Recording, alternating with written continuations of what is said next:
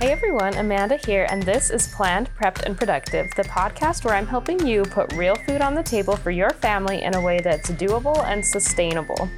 This is episode 22, You're Not Eating Your Veggies, and It's Not Your Fault. I'm so glad you're all here, and I'm excited to dive into the topic of veggies today. When I say the phrase, get those veggies in, you might feel a lot of different emotions. While there is a chance that you are one of the 1 in 10 Americans that are actually getting in their recommended greens, chances are you are one of the 9 in 10 that is not getting them in. We are strong and capable mothers. We give so much to our children. We deserve to feel happy and at peace, and we deserve to be healthy. So why is it so hard to do this one thing that we all know would make us feel better? I am absolutely not here to make you feel guilty. In fact, that's the last thing I want. I'm on a mission to support and uncover the already existing, strong, beautiful, peaceful, thriving mothers who ditch mom guilt for good. But like you, sometimes I let the messages from society sink in and tell me that motherhood is supposed to be hard, that cooking is supposed to be hard, that there's just no way I can do it all as a mother. This much is true, but there's so much that we can do, especially when we let go of all of that. Which is why I'm here to tell you today that the fact that you are not getting your veggies in is not your fault.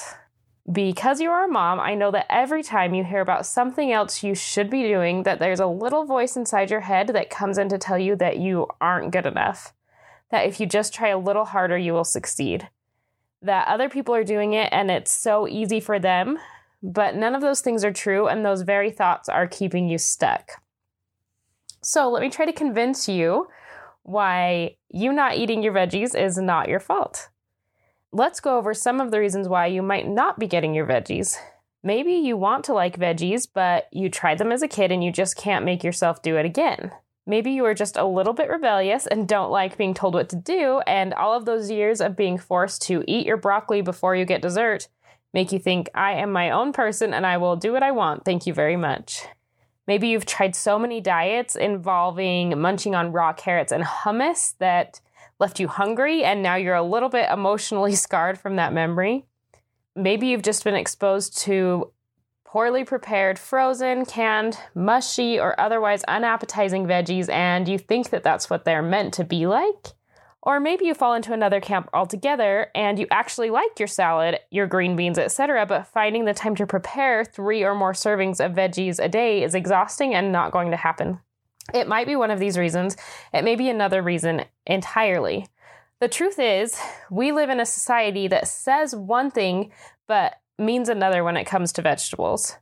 We say that veggies will make you feel great, but then we treat dessert like the real MVP.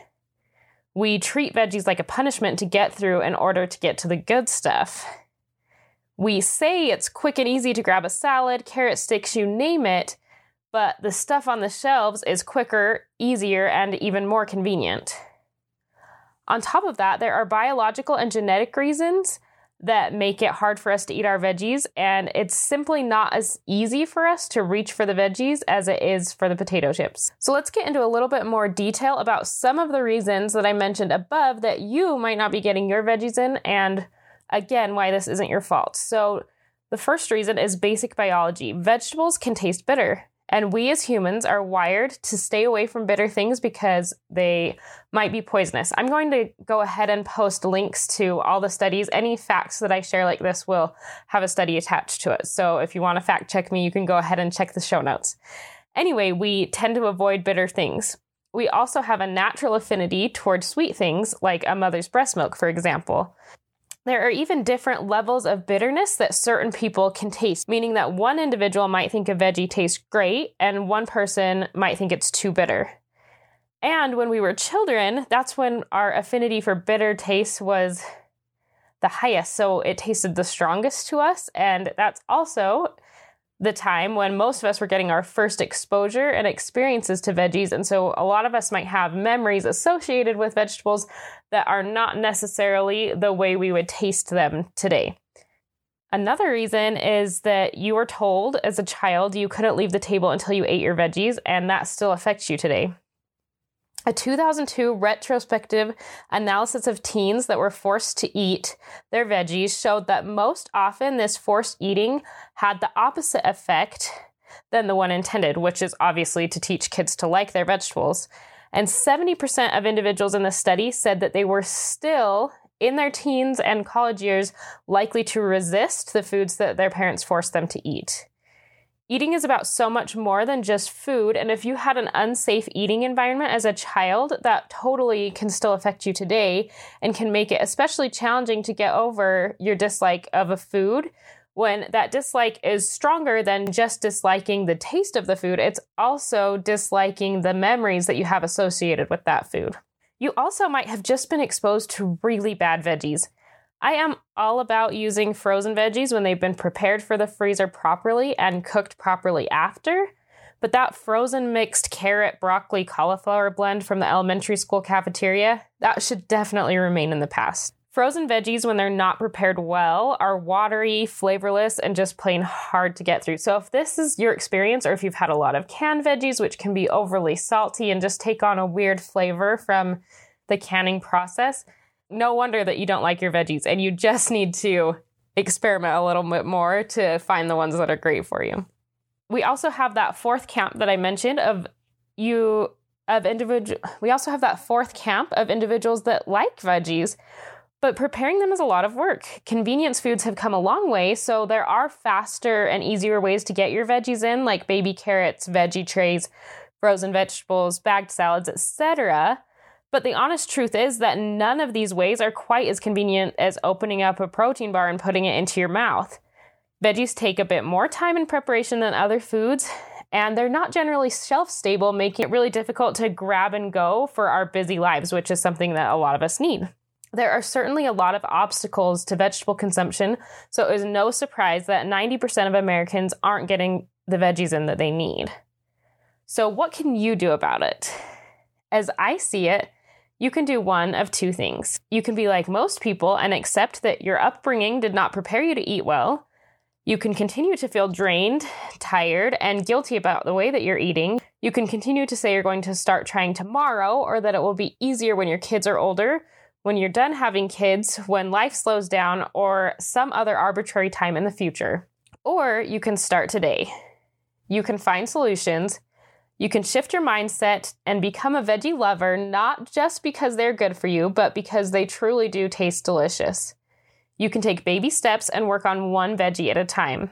You can stop forcing your children to eat their veggies and practice some grace with them that you're also going to start practicing on yourself as you start this journey. You can accept that eating just one veggie a day is a success, even if you aren't meeting the so-called standard because you ate one more veggie today than you did yesterday. You can decide that just because you didn't like a vegetable in the past doesn't mean you won't like it today or that you won't like it in the future.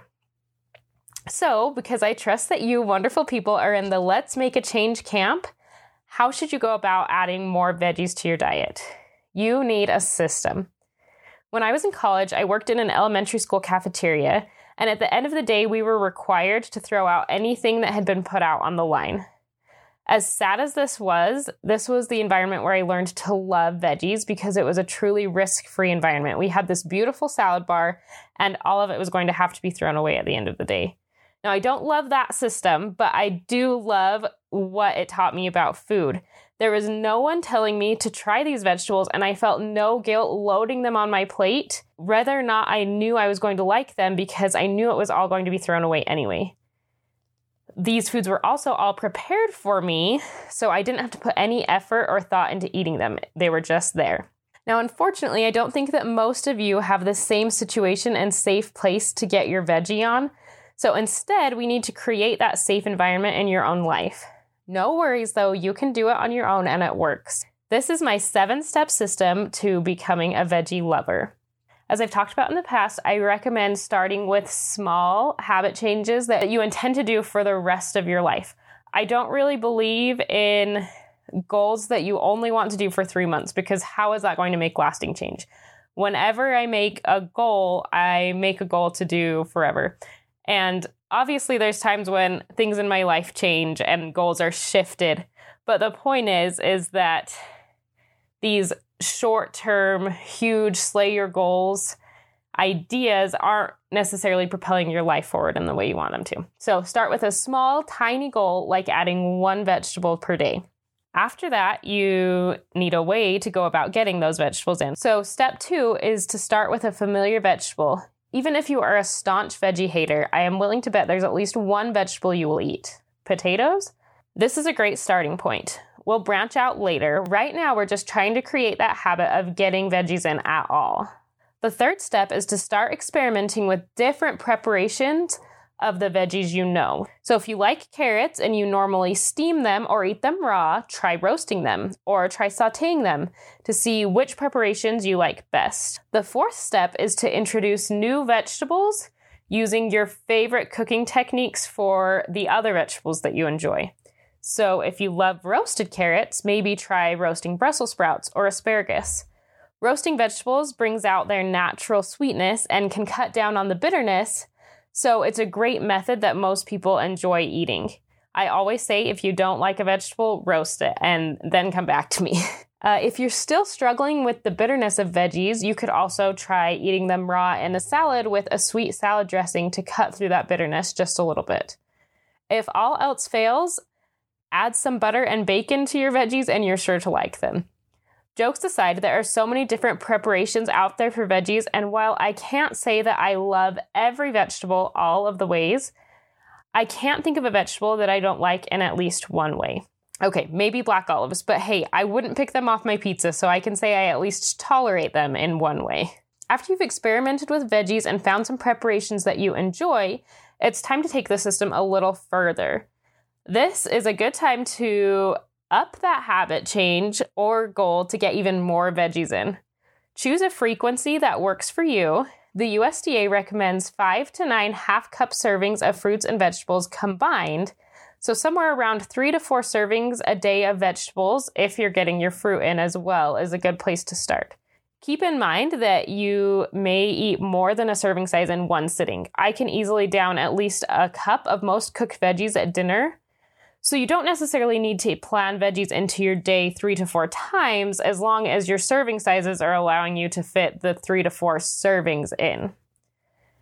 So choose a frequency that works for you. For me, I try to keep things simple and I aim for 1 serving with every meal. Breakfast is pretty iffy, but I will sometimes get it by adding kale to a smoothie or veggies to my eggs. Lunch and dinner are pretty simple for me. I usually eat a salad for lunch, which helps me get a few servings in, and then I'll have a veggie side with my dinner. After you've chosen your frequency, make it happen. This is step number 6, and to me, it is kind of like the secret sauce to making this all happen. Meal prep and veggies go hand in hand. We've already talked about the fact that veggies aren't the most readily available and simple food to eat, which is challenging when for many people it's also not the most appetizing food to eat either. It makes it that much easier for your veggies to stay buried in your produce drawer until they're no longer good to eat. So how can you meal prep your veggies? There are so many options. You can pre-make salads for lunches for the week. You can chop up veggies to roast for your dinners at the beginning of the week, so all you have to do is throw them in the oven when it's time to eat them. You can cut up raw veggies and meal prep hummus or another dip for snacks. The key is that you want to do all of this prep at the beginning of the week and set yourself up for success throughout the week by making your veggie snacks just as convenient as opening up that granola bar. Step number 7 is to rinse and repeat. Once you've got a system going, you'll only get better at prepping, better at finding recipes you love, and soon you'll be feeling nourished and surprised at how much you're looking forward to eating those veggies instead of dreading them. Now that you've got this foolproof system, you are well on your way to changing your life and health, creating healthy habits for your whole family, and feeling nourished and more able to attack your goals instead of feeling endless mom guilt for the way you're feeding yourself and your family. Tiny changes are the answer, and even if you only eat 1 more vegetable tomorrow, that's 1 more than you ate today, and it is totally a win. Be gentle with yourselves, but make the small changes that will someday bring a tremendous change to your life. I believe in you. I hope you'll tune in again next week, where we'll be talking about family mealtime and kids' activities and why I think your kids need less activities and more simple time together as a family. So excited to dig into this topic because it's a big one, and I hope you'll tune in. Until next time, happy cooking and happy planning.